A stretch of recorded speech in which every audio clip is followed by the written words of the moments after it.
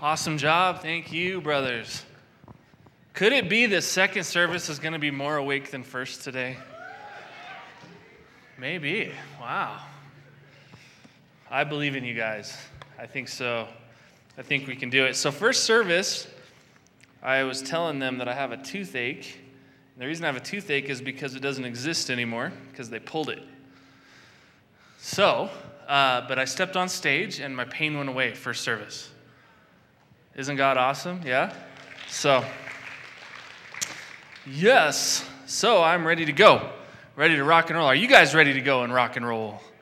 Yeah. All right, good. So let's start with this. Here's the deal. Since God healed me, I think God wants to heal more people. So here's the deal. Everyone just close your eyes. We're just going to pray. And here in a minute, I'm going to ask you to do something. Lord, thank you for taking that pain away this morning for me. And Lord, I know that you aren't done. You want to do more of that. So, God, I just pray that your healing anointing would be present in this place right now. Come, Holy Spirit.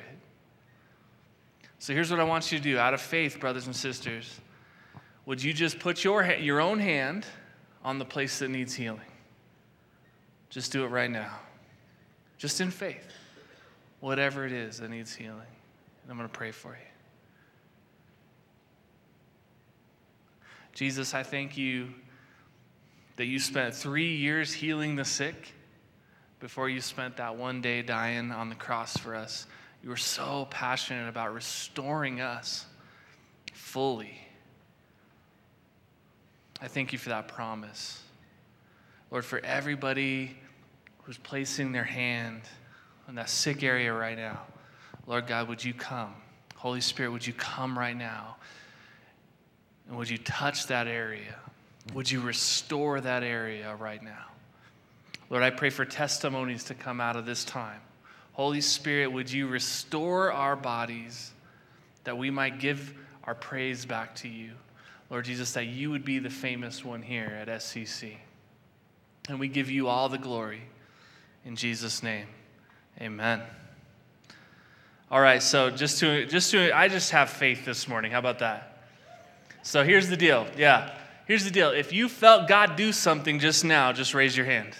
If you felt God do something on your physical body, hallelujah. Look around, guys. Look around. Isn't our God an amazing God? Look at what he just did here at SCC. Yes. Okay, I still got to preach after that. So I can do it. Let's do this. So we're going to be in Psalm 91 if you want to start turning there. Have you guys ever been invited into a situation and you're like, okay, what's in it for me? Have you ever done that? Or maybe you're applying for a job and you want to know first before you actually accept the job, what are the benefits, right? What are the bennies for said job? You ever done that? Anybody? Am I the only one who thinks that way? Okay, good. I'm not the only one. Praise God. I saw one honest person here today at SCC. About 8 of you just got healed, but 1 of you are honest. All right, cool.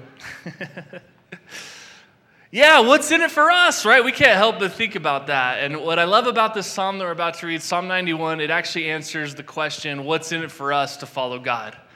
There's a couple things that God really hammers home in Psalm 91, and these are God's protection and deliverance for us. Amen? I love that God protects us. I love that God delivers us. So let's just dig right in to Psalm 91. If you brought your Bibles, fantastic. If not, there's some in the seats right in front of you that you can dig out. We're going to read the entire psalm again together. Whoever dwells in the shelter of the Most High will rest in the shadow of the Almighty.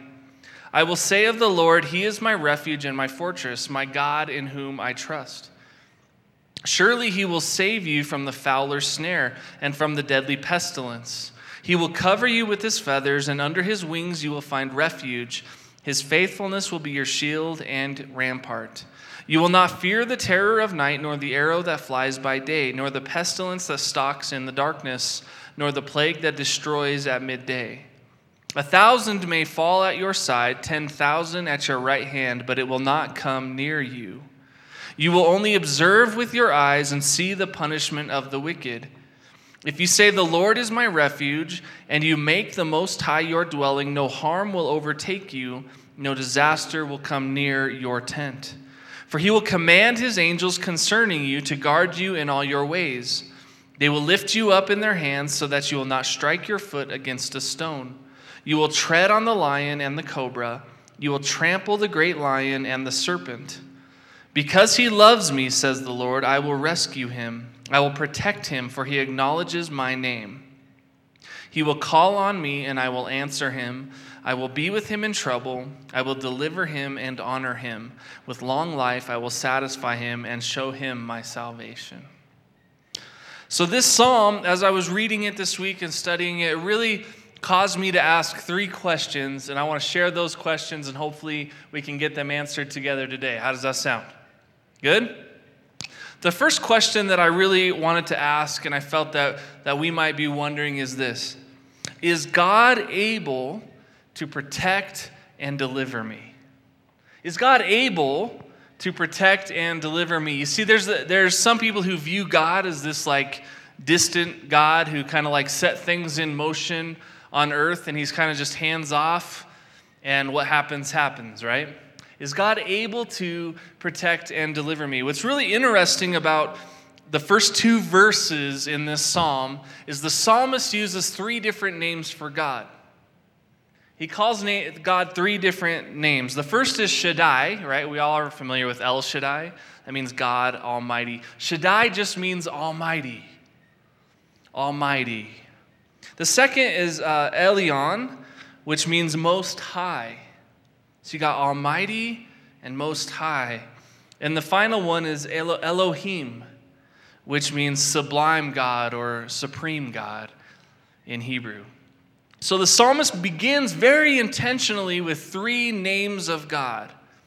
And I think that's because the psalmist knew that this question would loom as he's talking about deliverance and protection for the saints, for God's people. This question would loom: is God able? Is God able to actually interfere in my life? Is God actually able to intervene and cause protection and deliverance in the personal situations that I have? Almighty, that first word, none more powerful. Think about this. Almighty means that there's nobody who's more powerful than God. Almighty means that there is no situation that God doesn't have the ability to influence. Almighty means that there is no weakness in any area of God's character or person. God is absolutely perfectly strong. There's no weakness. There's no place of blindness. God never sleeps. God never slumbers. God never lets down his guard. There is no weakness in God. He is Almighty. The second name, Most High. It means that there is no one with more authority than God. God doesn't have a supervisor. Amen. God doesn't have a manager. God doesn't have a boss. God doesn't have a board of directors. God doesn't have a general who's over him. God doesn't have a president. God doesn't have a Congress. God answers to nobody. That means that he is the ultimate authority. He is Most High. And sublime God, supreme God. This was written in a day and age where many cultures had several different gods, right? They would worship all kinds of things. They'd worship the sun. They'd worship rocks. They had their own set of gods. Every single culture worshiped a different god than the last. And we look at that today and we say, that's silly. That's ridiculous. We all kind of believe in either one God or no gods, right? Either God is one and he exists, or God doesn't exist at all. And we think that's kind of silly talk. But really, this idea of God is about idolatry, right? Back then, they would build idols. Even the nation Israel would build these golden calf, right? Remember the golden calf story with Moses and Caleb and them? And they worshipped this idol, this thing. The definition of idol is anything that you place higher than God in your life. In other words, you make this thing a god. Supreme God, sublime God. It means that there is no gods above our God. There is no God that is greater than our God. Even the idols that we make in our own life, we can make an idol of ourselves, can't we? Sometimes we try to create God in our own image instead of recognizing that we're created in His image. We can make money an idol. We can make success an idol. We are very, very talented at making capital or our lowercase g gods. Amen. Relationships, just about anything that's good that God gave us, we can try to make supreme over God. But what this word is saying, sublime God, there is nothing greater than our God. So He answers the question very soon in this psalm. Can God do it? Can God protect? Can God rescue? The answer is a resounding absolutely. Absolutely He can. He is so God. He is so sovereign. He can do whatever it is that He wants to do. Now we get this.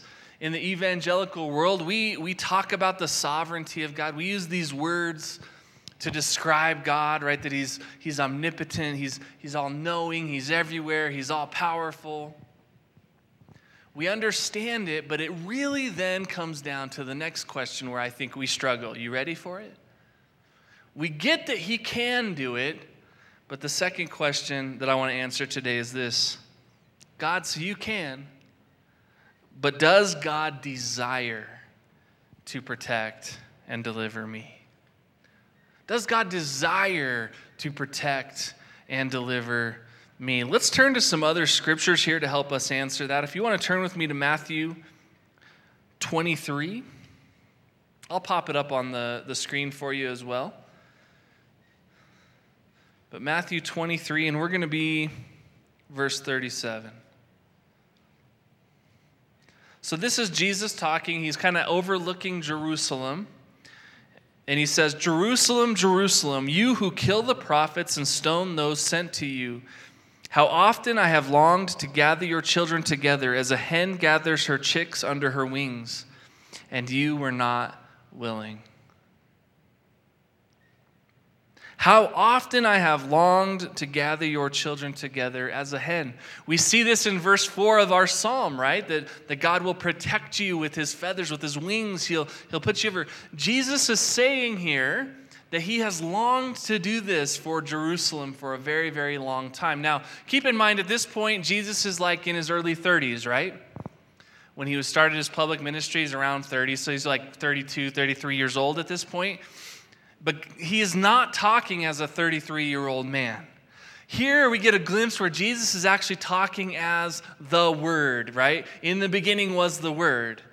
He is talking as God who is on the throne, who is involved in even creation. He's talking about God who saw the entire story unfold from the beginning. How often Jesus saw this, and He longed to gather the people. He longed to surround them and protect them, but they were not willing. They were not willing. God is able to protect you. God wants to protect you, but there's this thing about free will. Do you see it? Did you catch it? There's this thing about free will. God wants to do it. God wanted to do it for years and years and years through the history of Israel, yet they were unwilling. He sent them prophets, He sent them messengers, and they killed them. You see, God made us not to be robots. God could have said, you know what? You guys are going to love me. I'm going to just make you and design you that you will love me and you will follow all my commands. He could have done that. He created us, however, to be able to decide that because it's not really love, amen? It's not really love if you don't have a choice in the matter. You can choose to follow Him or you can choose to reject Him. That's the idea of free will. My daughter has one of those dolls. Anyone with kids here? You know those dolls that you buy at the store and they're programmed to say things? And this one particular doll that she has, it says all the time, it's like, Mommy, I love you. Mama, I love you. And so my daughter carries this thing around that's telling her that it loves her. And it's calling my 7-year-old mama, which is very terrifying. Right? Yes, okay, good. But this doll doesn't really love my daughter, right? This doll doesn't have a choice. This doll was programmed to say, I love you. So it's not really love. Amen? It's just electrical firings taking place. It's just programmed to tell my daughter that. And then the batteries run low, right? And it's not real love. It's not real love, honey. I'm sorry. If the batteries go down, it doesn't love you anymore. It just it's you, right? God didn't make us like that. God made us where we could choose. And the nation Israel had chose to reject God's ability to protect and deliver them. And so through the history, we see them reject God, therefore rejecting the things that God had to offer them. And then we see that this is a nation that has been bruised. This nation has taken its lumps. Army after army has come against them. Battle after battle. They were even taken into captivity, the nation Israel.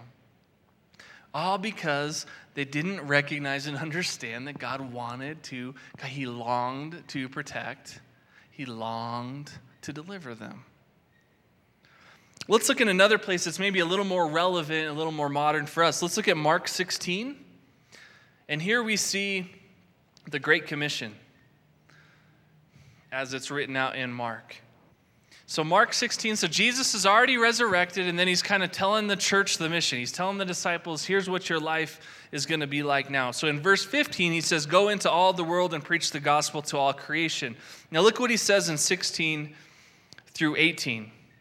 Whoever believes and is baptized will be saved, but whoever does not believe will be condemned. And these signs will accompany those who believe. In my name they will drive out demons. They will speak in new tongues. They will pick up snakes with their hands. And when they drink deadly poison, it will not hurt them at all. They will place their hands on sick people and they will get well. So this is the Great Commission. This is what we're called to do as a church, right? Everybody believes that. We are called to fulfill the Great Commission, to partake, to participate in that, to bring the kingdom of God from heaven to earth. That's our job. So this call that Jesus gives us comes with two promises. Did you see it? It comes with two promises. The first promise is divine power. You'll lay hands on the sick and they will be healed. We can't do that in our own strength, right? We need the power of God for that. You will cast out demons. You will literally deliver people.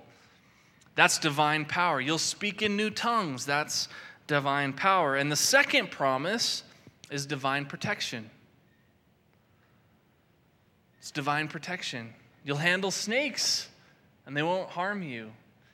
If you find yourself in a situation where you have to drink poison, no harm will come upon you. Now, to illustrate this today, I brought a box of snakes. Let me come. No, I'm just kidding. We'll save that for next week, right? Next week we'll handle some snakes. Probably not. Okay. I don't foresee Eric doing that. But the point is very simple. We get divine protection when we're participating in the divine call. You get the power and you get the protection. You just got to be participating. Your life just has to be aligned with the mission that God has given us. And then we see this actually fulfilled. We see Paul, right?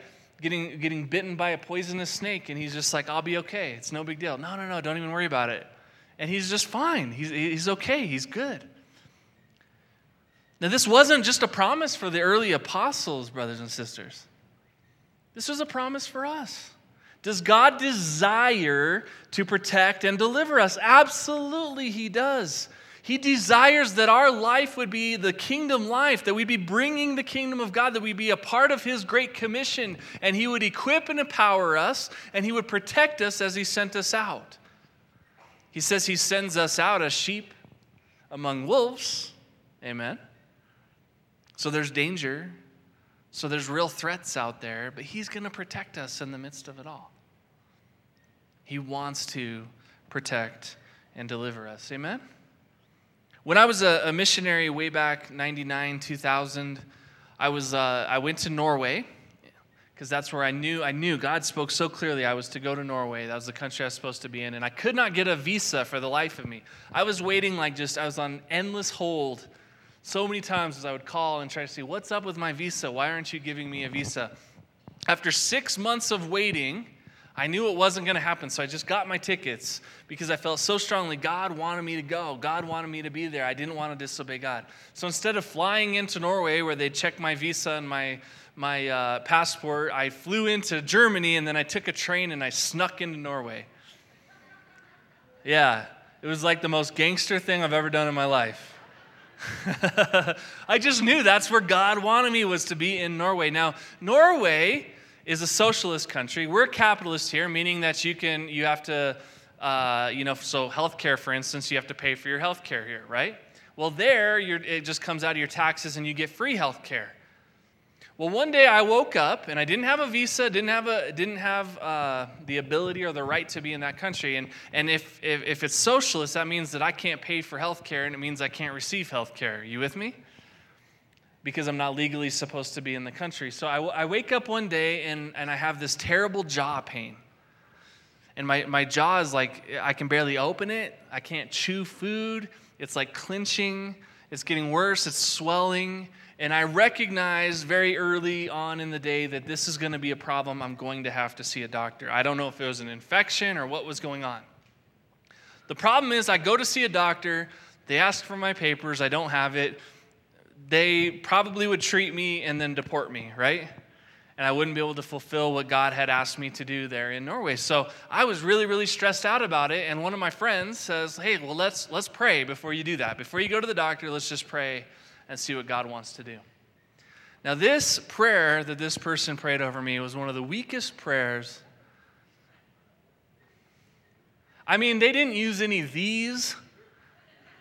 They didn't use thous. There was no Old English. They weren't quoting scriptures. It was just a very, very unimpressing prayer. It was like, Lord God, please heal Sean because I love Sean.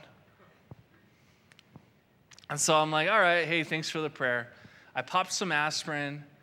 I laid down to take a nap. Now, I woke up about an hour later, still hurt, thinking, okay, it's time to go to the doctor. Just suck it up, see what's going to happen. Call mom and dad, pick me up from the airport. I'm getting deported. After about 30 seconds of being awake, something pops in my jaw. It's right here, just like a popping.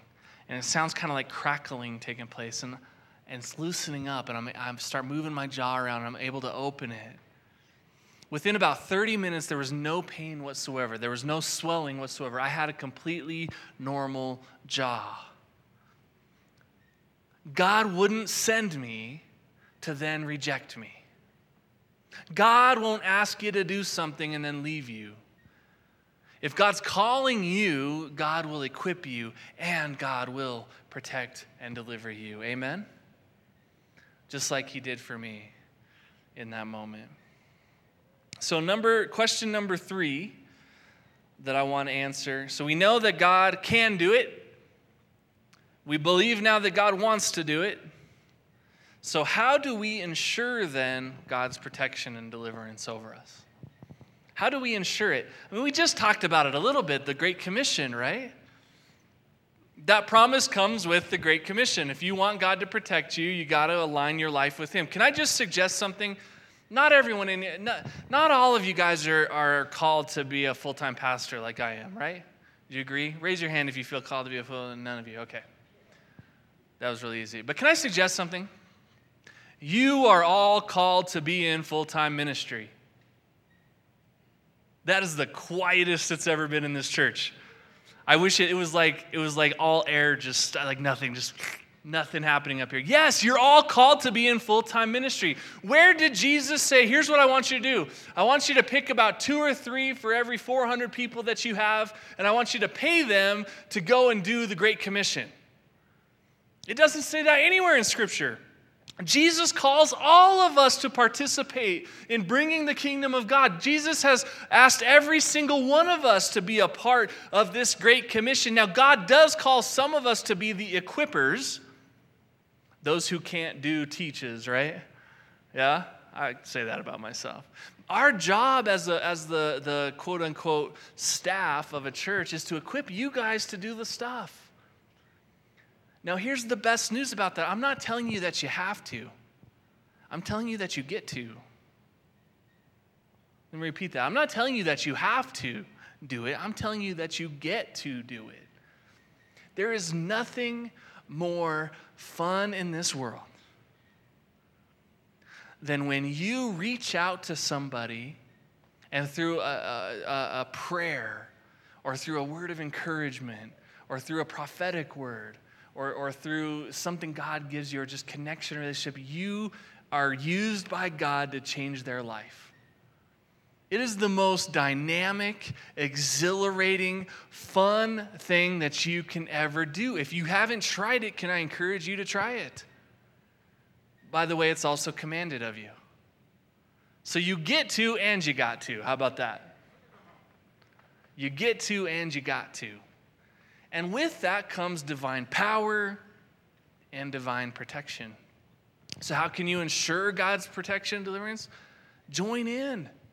Join in the fun, brothers and sisters. Listen, if you aren't a part of a ministry here at SCC, become a part of a ministry here at SCC. If nothing else, and even if, would you please just love your neighbors well? Would you reach out? Would you extend beyond yourself and bring the kingdom of God wherever you are? You might not be called to be a pastor, but you are called to full-time ministry in your job, in your family, in your neighborhood, wherever God has you. Amen.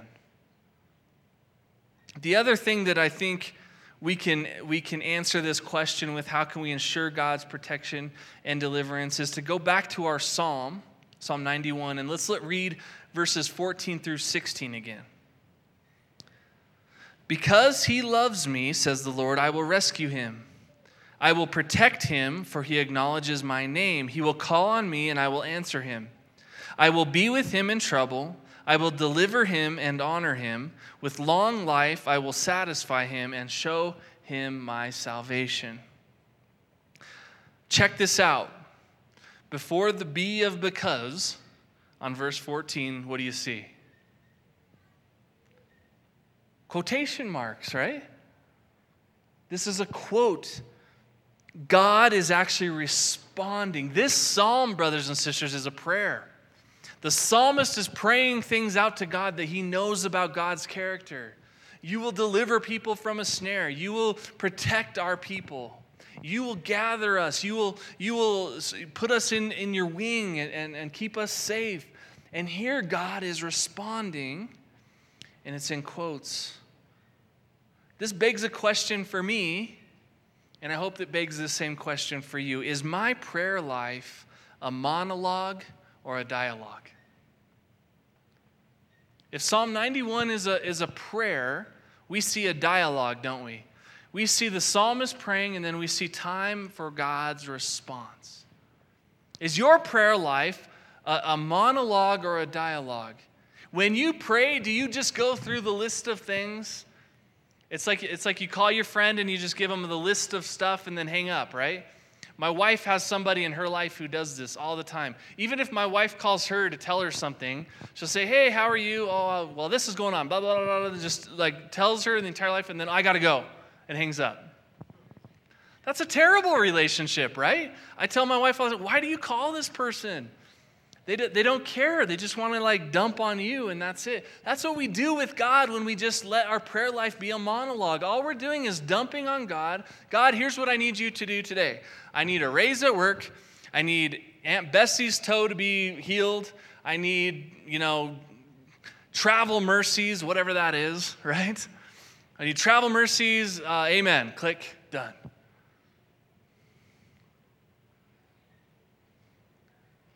Prayer could be a dialogue. Did you know that God wants to talk to you? Did you know that God wants to answer you? Did you know that God's speaking? God didn't shut up at a certain point in history just because the Bible was canonized. God's still talking, brothers and sisters. Why? Because God is relational. There's no such thing as a relationship without communication. If we aren't communicating with God, back and forth, dialoguing with God, we're not really in relationship with Him. Some would suggest, a lot of scholars would suggest that Psalm 91 was written by Moses. Now, we don't really know who the author of Psalm 91 is, right? It's just, if you were to look in your script, in your Bibles at the top, it says author unknown. They think this for a few reasons. One, Psalm 90 was written by Moses, and they think that it was just carrying on. They didn't have to put another author. But there's also some other characteristics of this psalm, some language of this psalm that might suggest that it's Moses. Now, it's not really helpful this morning for us to argue whether it is Moses or it isn't Moses, but I think it is helpful for us to go back and remember Moses' prayer life. Remember back in Exodus, Moses, what would he do? He would climb the hill of the Lord. He would climb the mountain of the Lord, and he would meet with God in this tent of meeting. And Scripture tells us that he met with God as if face to face. Isn't that beautiful? I love that. I want to meet with God as if face to face. Moses was terrible at leading a modern prayer meeting. Amen? We would fire Moses if he came in as the pastor of prayer or whatever, because he would not take a list to God and say, well, here's the prayer list, God, and I'm going to pray all these things, and then you need to answer them. Instead, he would take real concerns to God from time to time, and then he would wait on God's response. Or, even more radical, sometimes he would go to God and start with listening. God, what do you want to talk about today? When's the last time you did that? God, what do you want me to be praying about? Don't you realize that God knows your needs before you ever could even ask? He doesn't ask you to pray so that you can enlighten him of your needs. Why does God ask us to pray without ceasing? Because he loves us. Because he wants a relationship with us. Because he wants this to be a two-way street. And it can be. So Moses would meet with God, and oftentimes Moses would just shut up and listen. And that's the kind of relationship that touches God's heart, amen? That's the kind of relationship that he longs for. These beautiful back and forths. These beautiful back and forths. When's the last time your journal included quotes from God? When's the last time you had to use quotation marks in your journal? You can. You can, brothers and sisters. It's okay.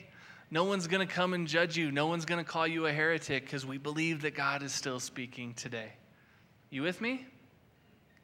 And this kind of leads into my last point that I want to make about how do we ensure God's protection and deliverance. God's response and promise of protection and deliverance in Psalm 91 is actually a cause and effect. Do you see that? God says, because he loves me, therefore I will rescue him. There's a cause. Because he loves me, the effect, I will rescue him. Let's go back to our bennies, the benefits. What's in it for me, God? Right? We all love the benefits of God, don't we? We love God's protection. We love that he gives us travel mercies. We love that God is someone who listens to us and heals our heart and does all of these things. But here's my question for you, and this is what I feel God is asking us and was asking me this week. Without the bennies, if I were to take all the bennies away, would you still love me? Let me take it a step further. If there was no such thing as heaven, if the atheists were right, after you die, there's just nothing, would you still love God? If God didn't heal you this morning when you raised your hand and placed your hand on that sick place, would you still love God?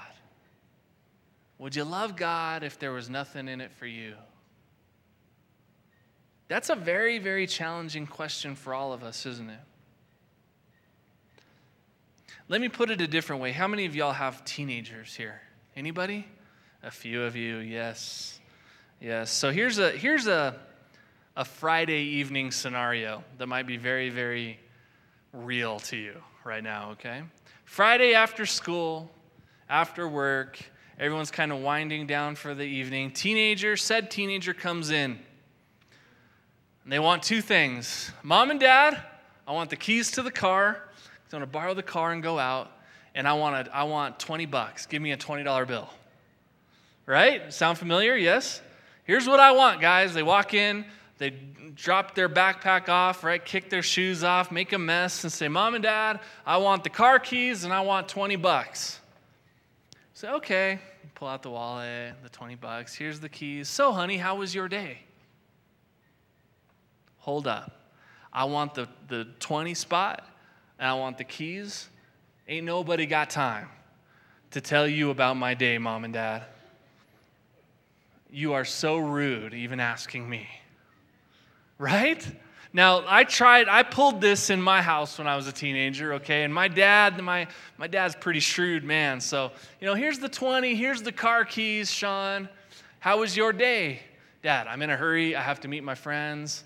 Amazing how quickly that 20 spot gets back in the wallet. How quickly those car keys go back in the pocket. Because my dad would recognize and see something, my son's heart isn't right. Right? My son's heart isn't right. He's missing it. He's missing what's truly important in life. And that's what would happen. Could it be that we treat God like we're teenagers and he's the dad with all the $20 bills and the car keys? Amen? Could that be the case? It doesn't feel really good when you're the parent and that's what's taking place, does it? You long for a relationship that you felt you once had. You look back, you say, what happened to us? They used to want to crawl up in my lap. They used to want to talk to me. They wanted me, not my stuff. I want to suggest that this could happen with us and God too.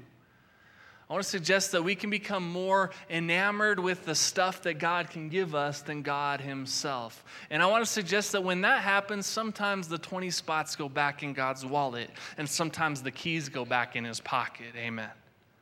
Sometimes God withdraws the benefits, even his protection, because we know that he causes all things to work together for the good of those who love him and are called according to his purposes. That's you and that's me, brothers and sisters. He causes it to work for our ultimate good. And let me tell you, sometimes our ultimate good is the benefits going away so that we can be put back onto our knees where we can hear him. Amen. I know for my own life, there have been a lot of times when I was more in love with the things God could do for me or the things God could give me than God himself. One time I decided I was going to ask my daughter, I said, Ella, come here. I have some time carved out this evening. Let's go on a daddy-daughter date. Just you and me. Let's go hang out. I just want to spend time with you. She looks up at me. She says, okay, Dad. What are we going to do? You want to take me to Build-A-Bear? And buy me a bear? I was like, I'm on to you, sucker. I know what you're doing, right? She's going to use this opportunity where Dad has softened his heart, where Dad just longs to be with her, longs to spend. She's going to use this to get something. So in this instance, I say, no, honey, I don't think we're going to go to Build-A-Bear. We're going to go to the coffee shop and we're going to drink black coffee and you're just going to no. I said, you're going to get a hot chocolate, I'm going to get a coffee, and we're just going to talk. That's what we're going to do. She's like, I don't really want to do that. Let me tell you what would have happened.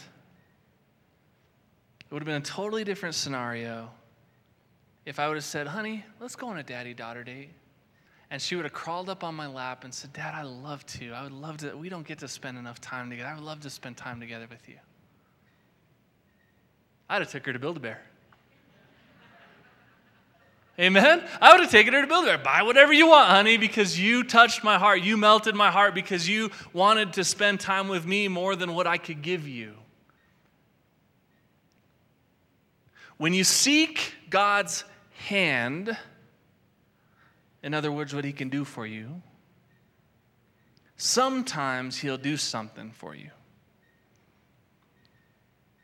You've all experienced that, right? You're in Walmart, you're stressed out, you're rushed, and your kid's like, can I have a toy? And you're just like, whatever, put it in the basket, I just want to go. Sometimes you'll get from God when you seek his hand.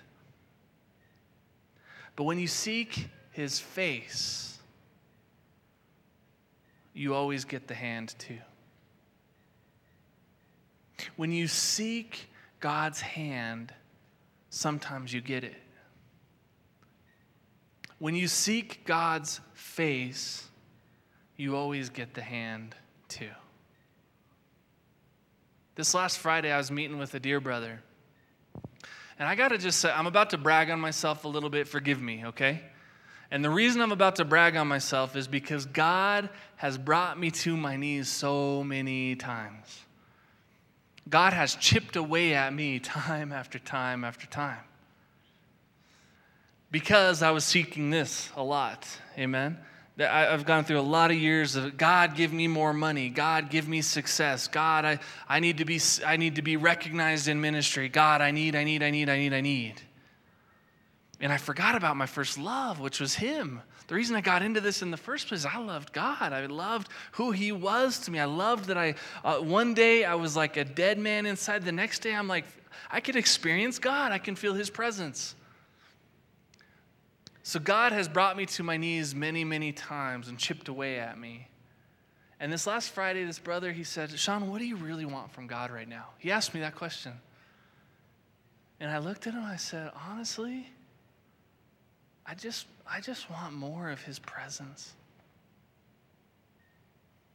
That's it. I just want more of him. Whatever that means.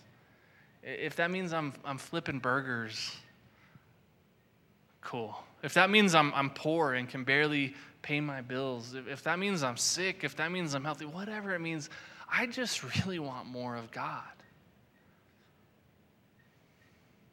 And the way this brother looked at me, it was like God was looking at me, and he just smiled.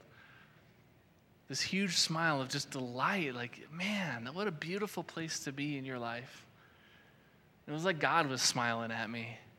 And I knew in that moment that I was going to get God's hand. He was going to take me to Build-A-Bear, amen? But you know what? I didn't really care about that. I knew God, I have some major blessings coming. I felt it. I felt like God say that. But I really just wanted his presence. And that's all I genuinely care about. Church, I asked God, I said, what do you want me to say to it? Just tell me, what does this church need? What does SCC need this week? I felt like God said, they're really busy, Sean. A lot of y'all, we're busy. And we talk to God to help us get through our busyness. We say, God, would you help me? I'm so busy. Would you help me? Would you help me? Would you help me? I felt like he was saying, they're just too busy for me. And they're just asking for my hand. He's saying, but what I long for is for them to crawl up in my lap. What I long for is to have a daddy-daughter date or a daddy-son date with them. And I felt like God says, I miss them. God had to chip away, guys. I could tell you some stories. God had to absolutely chip away at me to get me to a place this last Friday. And this wasn't the first time he chipped away at me, amen? I hope it's the last, but probably not. He's probably not done yet. He had to do some things to bring me to my knees. My hope and desire for SCC is that he wouldn't have to chip away at you to get you to desire his presence more than anything else. That he wouldn't have to wreck you to show you that he's left the building, amen? That's my hope, that's my prayer, that's my desire. And I want to invite you today. We're about to watch a video. This is Julie's testimony, our children's director, Julie, of this psalm. And it's beautiful. And you're going to hear her say something where she talks about God's presence being so real to her. That's my hope and prayer for this church. Amen. Let's go ahead and watch the video. Good morning, SCC family. I'm so sorry I can't be with you in person this morning, but thank you so much for this opportunity to share a little bit of my testimony. Those of you who were here probably about a month ago, I shared a little bit of the work that my husband and I and our family is doing with the Afghan refugees here in the Springs area. Afghans have had a huge part of our heart for a long time. We served in Afghanistan for many years and just love the people there. And I just wanted to share a little bit of my testimony of our time living in Afghanistan and how it relates to this verse that you are reading today in Psalm 91. Our time in Afghanistan was challenging at times, but we always could feel God's presence with us. Many people would ask us, how could you take young children to such a war-torn country? But we would tell them they are safer there in God's perfect will than they would be in a place like here in Colorado Springs. We many times saw God's hand at work in our lives. My husband would go to the internet cafe to send off our emails, and an hour later it would be bombed and would be no more. Or there's times that we'd be sitting at the kitchen table eating dinner together as a family, and we'd get a pounding on the door, and it was the Taliban with their machine guns blocking the roads and demanding to come into our home. And I would rush upstairs with our 3 small children who were 5, 4, and 2 at the time, and I would just read Psalm 91 over them over and over again as my husband dealt with the chaos that was happening outside our home. We would return home from Afghanistan, and I was in the hospital for months at a time, having surgery after surgery, fighting for my life. And as I was laying there with tubes and wires hanging out everywhere, I would have anyone that came into that room read that psalm over me, and talking about his protection, his healing power, and just standing in faith on that psalm, knowing that God was enough. So I just hope and I pray as you read Psalm 91, that would be something that would minister to your heart as well, that as you read it, you would see God's hand of protection over your life, that you would see his power to heal, his protection, and that it would be something that would minister to you, not only today, but in months and years to come.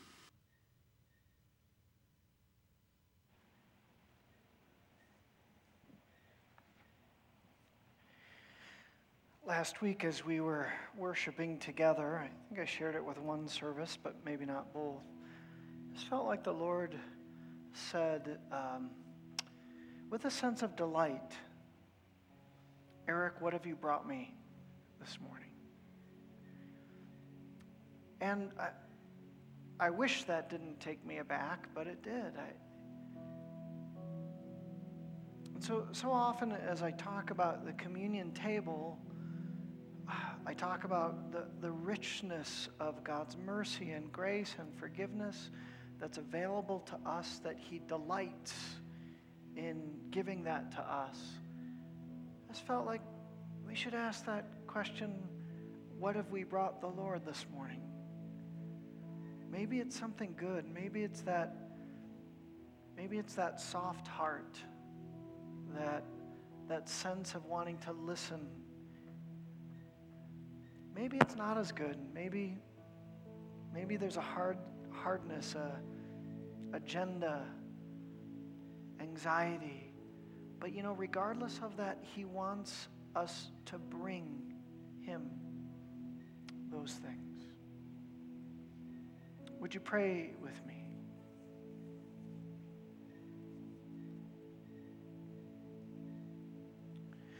Lord, to your table,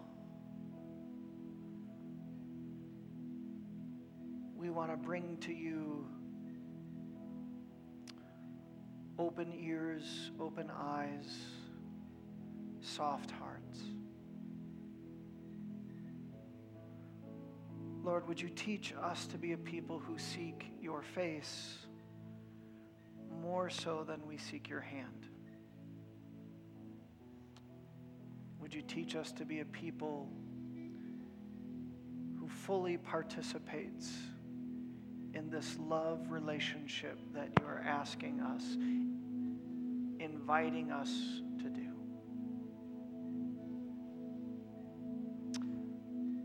So, Lord, we come bringing what we have and trusting you that you have much for us to receive. Amen. I'd like to invite the elders and pastors forward to serve communion. If you're new here, how we do communion is we have a table or a section for each section of chairs, and at just a moment as you feel led, if you would exit to your right, hold on to the elements and bring them back to the seat with you, and return to your left. We'd like to hold on. And by the way, we're not legalistic here. If there's a shorter line somewhere else, you can go to that other line, okay? No one will look down on you.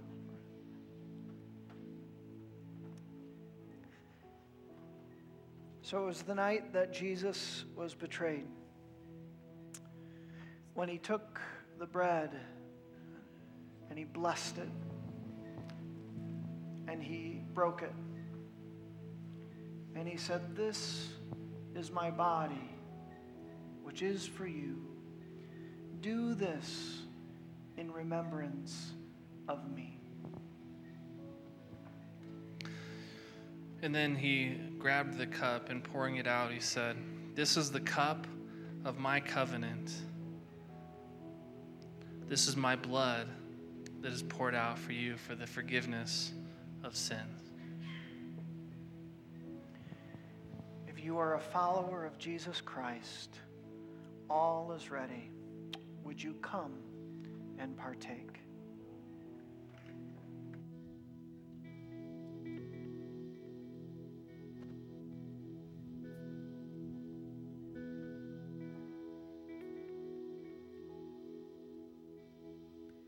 You hear me when I call.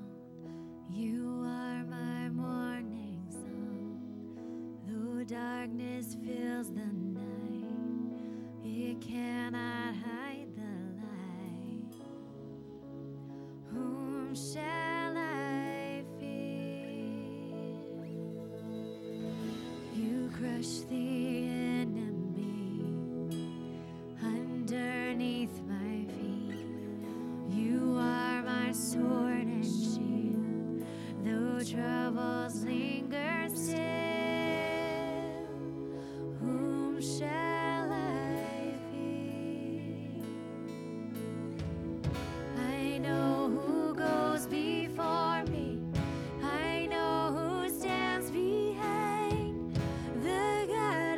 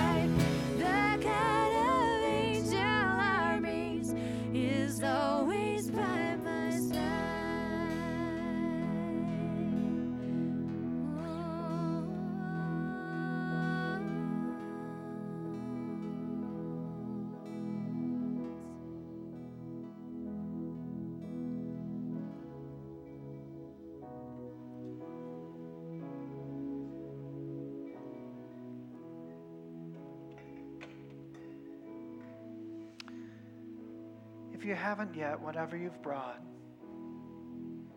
would you give it to him now? Good or bad? His hands are faithful and good and kind and gracious. He loves us so much. We really don't deserve it, do we? But he loves us so much. People of God, the body of Christ, his precious body broken for you, take and eat. The beautiful blood of Jesus Christ shed for your sins, take and drink.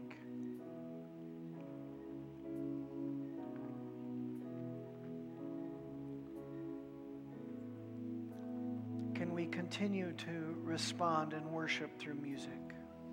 Just sing, I know who goes before me. Let's sing this out. Here we go.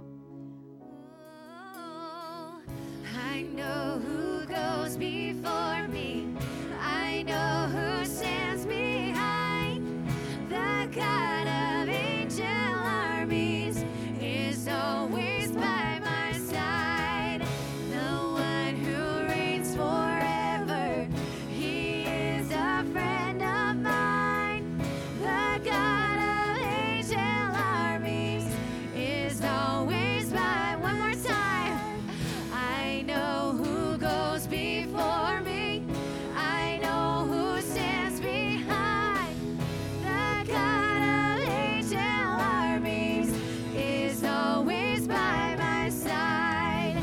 The one who reigns forever. He is a friend of mine.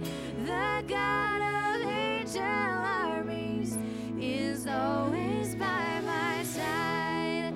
The God of angel armies is always by my side. Amen.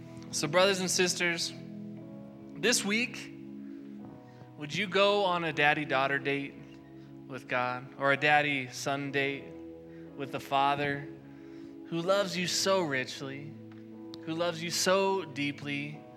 And would you just seek his face?